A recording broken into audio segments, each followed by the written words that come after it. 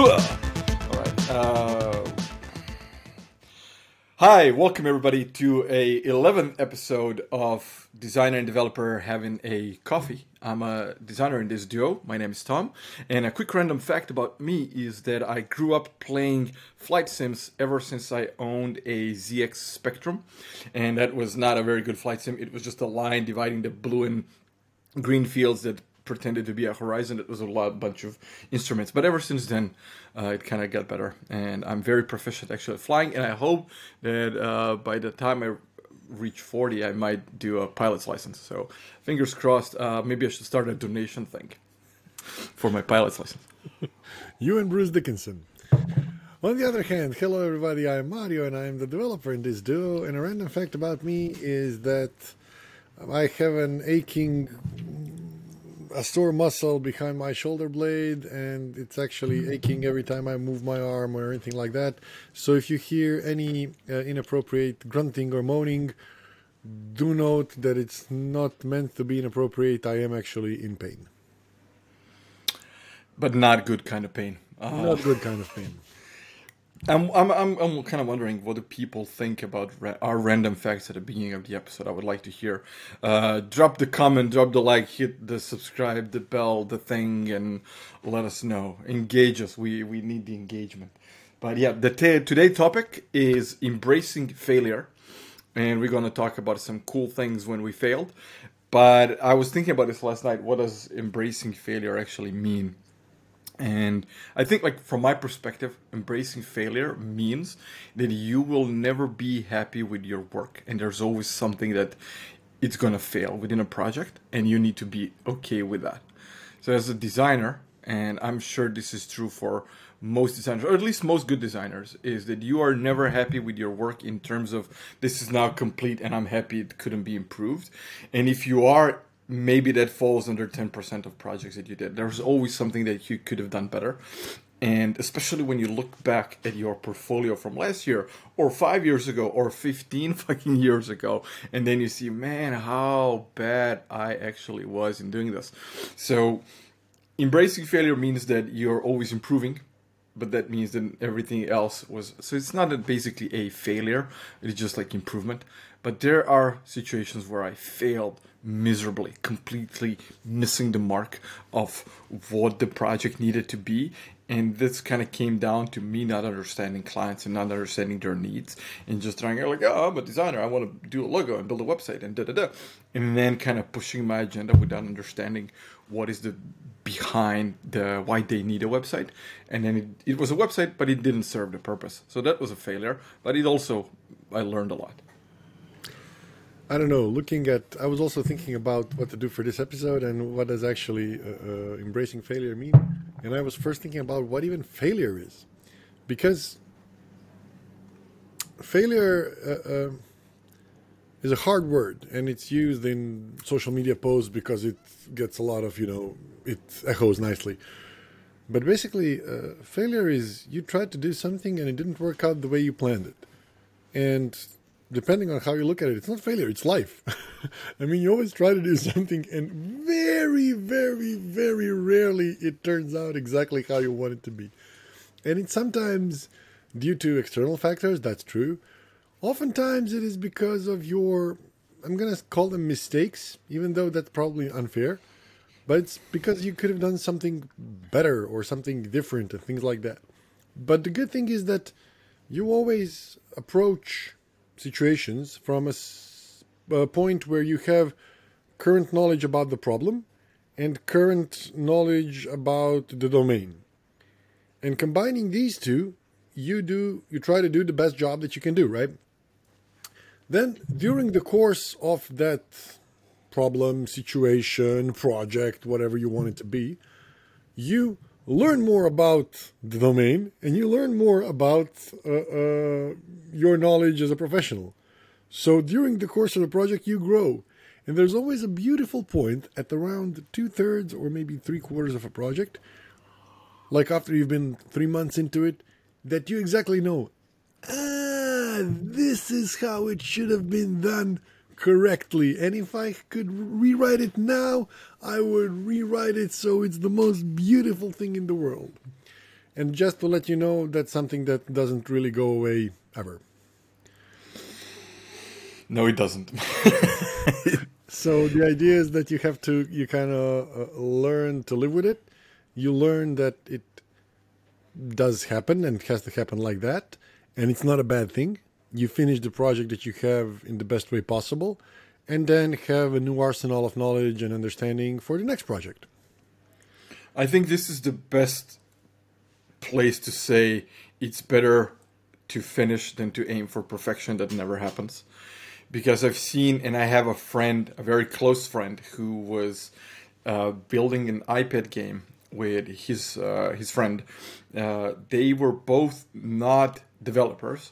They both went to like a high school, like technical high school. They knew development, but they both went to like humanistic studies. They didn't go into development, but they decided they want to build a game for iPad, and they both learned how to code for iOS, and then they built the game, and the game was one of the best games I've played in my life ever. Like a casual game, it was a puzzle game that was, it had a very unique value prop. And I don't want to talk about the game because every time I think about the game, I get sad because it was on my first iPad installed, and they pulled it from the App Store, but and then my that iPad got stolen. I lost the game, and they don't want to distribute it anymore.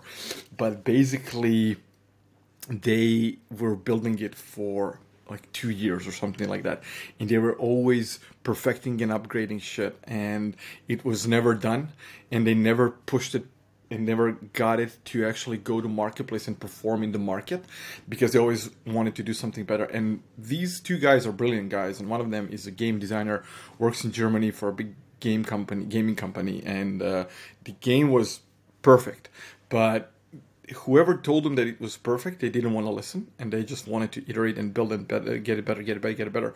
And there are always things that you can do, but unfortunately, in the process of them building this game, they became kind of frustrated with each other, frustrated with the project, frustrated with the process, with everything. And then at the end, they just kind of gave up and binned the whole thing. And like everything went to toilet. Like they didn't want to sell, they didn't want to do nothing. They were like, they deleted the code. That was like done. And that is the best example of failure that I can think about. That is not my own. I don't want to talk about my best examples of failures. I have a lot of those. That would be like 10 episodes on its own.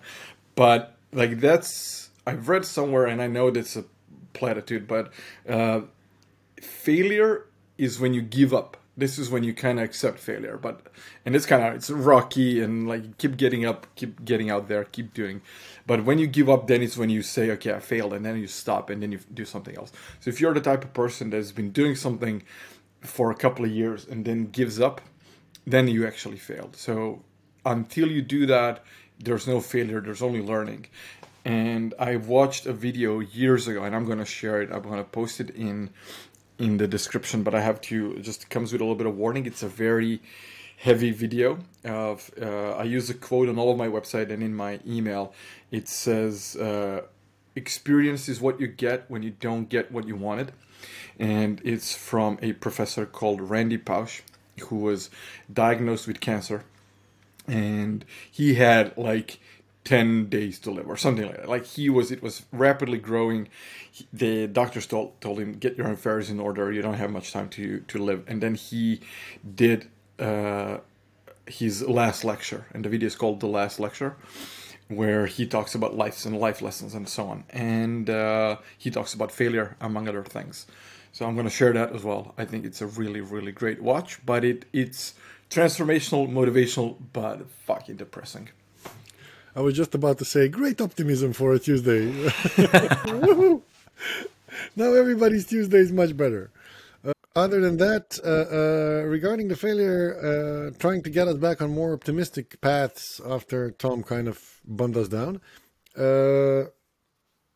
So there is a sentence that I heard, and it's being shared on social media a lot, and it's a really cute quote saying successful people are the ones that have failed more than people who are unsuccessful.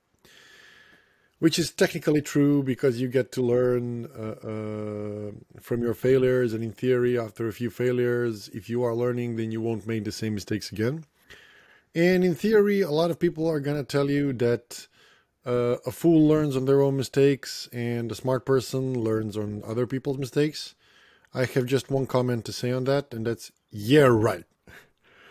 I mean, there are things that you can read in books and there are things that you can learn from books, but there are failures that you have to make and learn from them on your own skin. Like when you start, if you decide to start your career in solopreneurship, being a freelancer, being an entrepreneur, whatever, you're going to read in a lot of books. You're going to listen in a lot of podcasts. Don't undersell yourself. You know what you're going to do on your first project? Guess what? Guess what? You're going to undersell yourself like 4 times. You're going to go 4 times below the price that you should. And then you're going to do the project. You're going to complete it. And then you're going to figure out, wow, somebody else would have charged for this 4 times extra and things like that. So these are things that no matter how many books, podcasts, movies, videos, lectures are written, done, spoken, there are some of the things that you have to learn on your own skin. And if somebody has managed to learn for this particular lesson, for example, from a book, please call me, prove me wrong. You're gonna be my idol. I'm gonna worship you. There are people who learn by reading books. And to be honest, I envy them. I'm not one of those people. And I always learn by doing stuff. There are situations where you can read something in the book, then you find yourself in a situation, you try it out, and then you get a light bulb moment, like, oh yeah, that shit works. But if somebody, so I have a friend who wrote a book on pricing. Literally, he wrote a book, and he will tell me stuff to try out, and then I have to try them out on my own, and then I will get the experience. But a couple of times in my life with him, particularly in one situation where I was pricing my services and he told me, you need to charge for this 4 times more. And it felt so against everything, like every instinct was telling me that he was wrong. But I also know that he's the professional in his field, he's the authority, and he's my friend, and I trust him. So I kind of went against my instincts and did what he told me. And then the offer got accepted. I was like, oh shit, I just quadrupled my price. And they didn't even blink. So I told him they didn't blink. And he was like, yeah, you're still underselling yourself. So a lot of people say, like, trust your gut instincts. And yeah, trust your gut instincts about things you want to do with your life. But I would say if you're in the business and you're doing things for the first time and you don't know, try trusting people who have done this before, especially if they're your friends and then they have your best interest in mind. Try trusting them because you're going to skip a couple of chapters. And this is great because I did, if like people, when people say, like, what would you do differently if you can go 10 years back or 20 years back or whatever? And I like to say, like, oh, nothing, I love my life, every decision I made was great, blah, blah, blah. And I wouldn't change a lot. But if I could sit down with 20-year-old self, slap him a little bit, and tell him, please listen to people when they're trying to help you. Because so many people try to help me along the way, and I just didn't, and then I failed. And then I learned a lesson. And if I could avoid a couple of hard lessons, if I could avoid a couple of failures by listening to what people have to say that wanted to help me, that would be better. Okay, so I think we agreed that you cannot avoid failing, that you shouldn't avoid failing, that failing is good because after you fail, you're going to have those 3 nights when you have your head in your hands and you're, why did I do this and all of that. But after that, you're going to take away key lessons and you're not going to make the same mistake again. So another point I'd like to touch on is how to fail properly. And the only answer there is fail fast. So there are people who figure out that they're on, that they did it wrong. I was on paths where I figure, okay, I'm doing this wrong. Nobody's doing it. But if I continue just a little longer, maybe it turns. So I think it's Einstein's quote. If you're doing the same thing over and over again and expecting a different result, then you're crazy. I don't know if it is. If not, please correct me after you subscribe and hit the bell and all of that. But basically, fail fast. And I'm going to give you an example from my own experience. So I'm in a startup called Picator, and today it's all-in-one platform for marketing agencies to do everything they need for market research. Back in the day, it wasn't. So we started as an Uber for mystery shopping. And that failed colossally. But then we had a twist how to market our services better. And then that failed colossally. And then we had, okay, so now we're going to try to go after bigger clients, but they don't need mystery shopping. They need what we call exit shopping. So we're going to do that. And that worked twice, but failed colossally. And then we figured out, okay, we need to go for online analysis. And that started to give some work, but still wasn't good enough. And then we kind of, through several pivots, got to where we are today. And today I'm really happy that our UK company is working with some amazing UK clients, clients in Germany, clients in Croatia, clients in Slovenia, clients in Poland, and things like that. So, fail fast and pivot. And the funniest Fail thing, upwards. Fail upwards. And the funniest thing is, my founder, Marin, he actually read all of the startup books. So there isn't a startup book that he didn't read. There is no knowledge that human has of startups that's written in a book that he doesn't have. And he actually has a technique of how he reads to memorize stuff and to implement stuff and all of that. And we've done all of that. So we really went according to the book and still failed several times and had to pivot, like really pivot almost from ground up several times.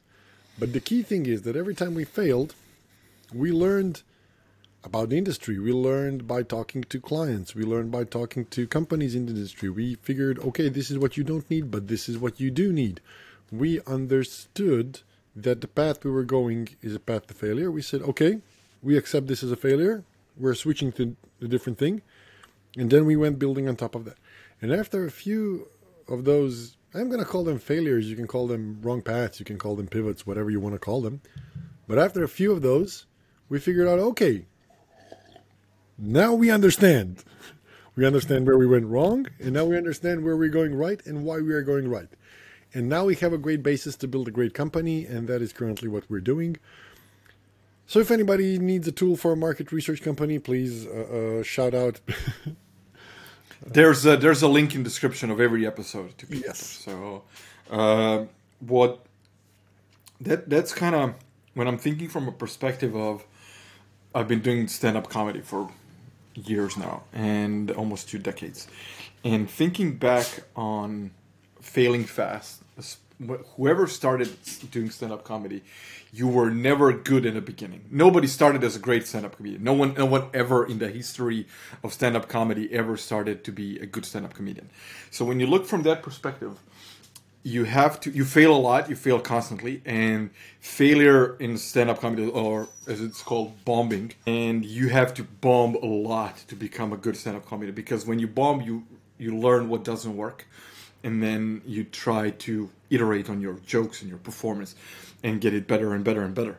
And I do this when I do like public speaking coaching, when I work with clients.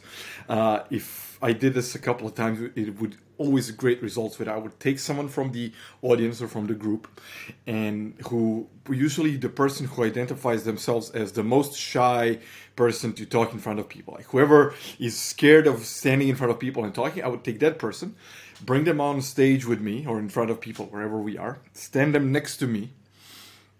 They don't have to say anything. They're just like, you look at the crowd and I'm going to be talking. And then I share one of my most embarrassing stories in my life, which is the worst type of bombing that you can do in stand-up career, in whatever. Like it was a public shaming where I was on stage, perform in front of like 1,000 people.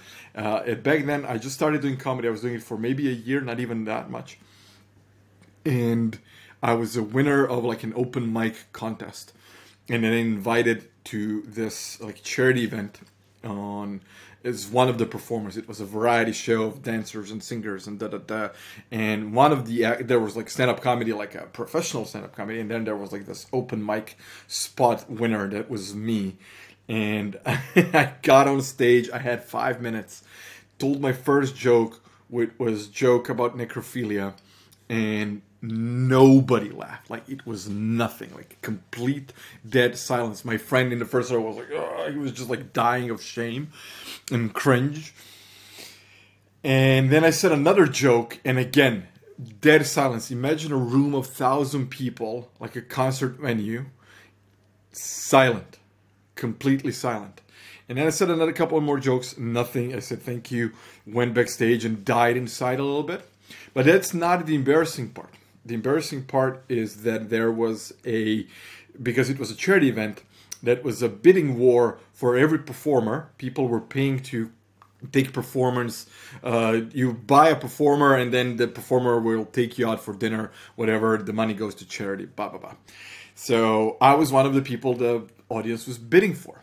And I got on stage with everybody else, went to me. I was like, okay, performer number 6, our comedian guy, whatever.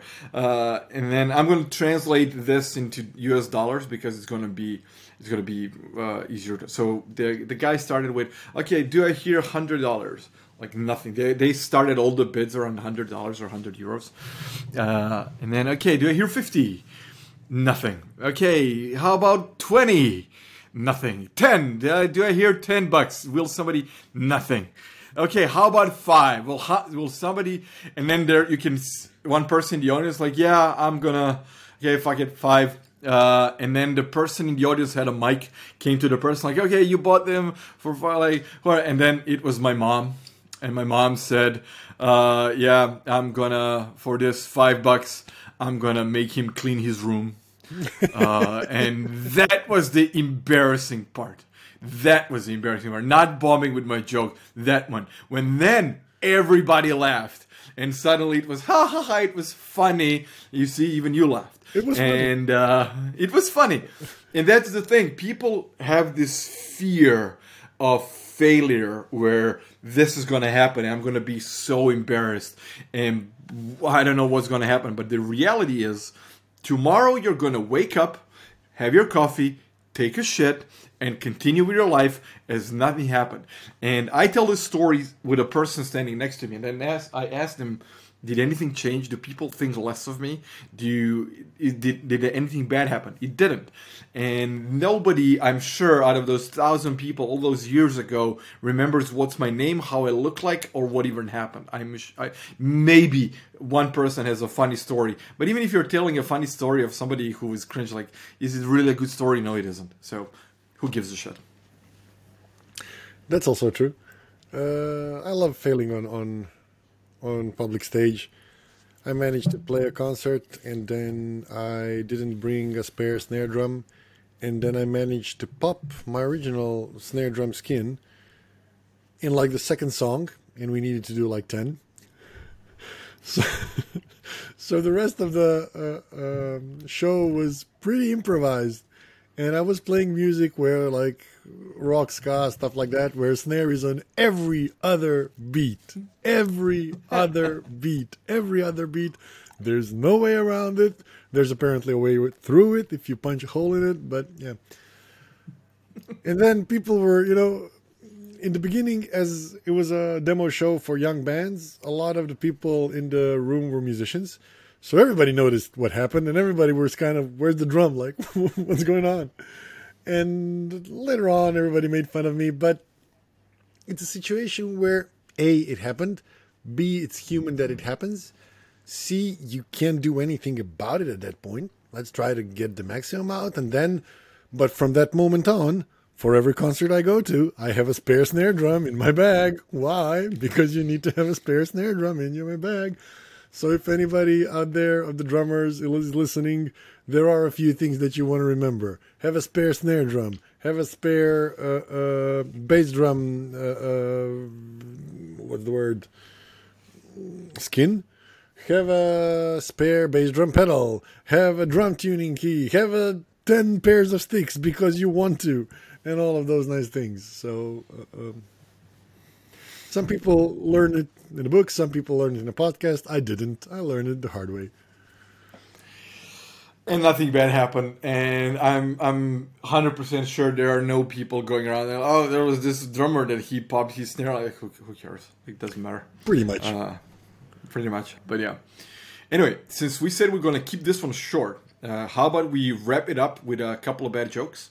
And We can wrap it up with a couple of bad jokes, but before that, let's wrap it up with like a recap of what did we learn? failure.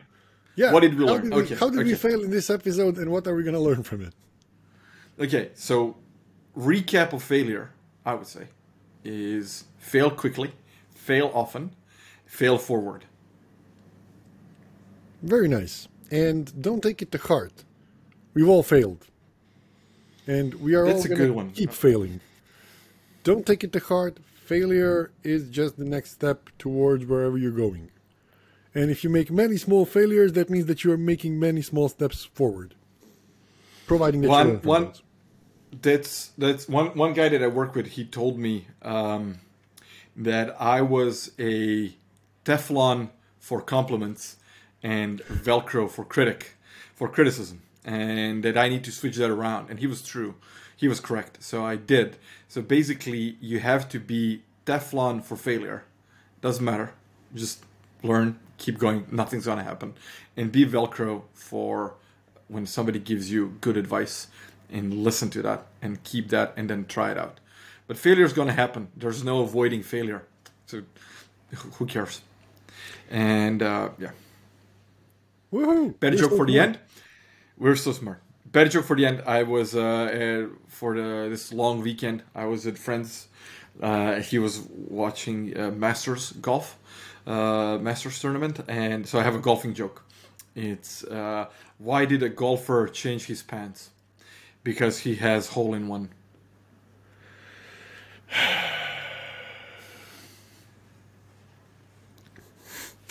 I don't even know if I want to top that. And you don't have to. We can just sign us off. No, I can tell the fastest joke in the world. Do you want another one? Oh no. Okay. Yeah, you did. You definitely topped that one.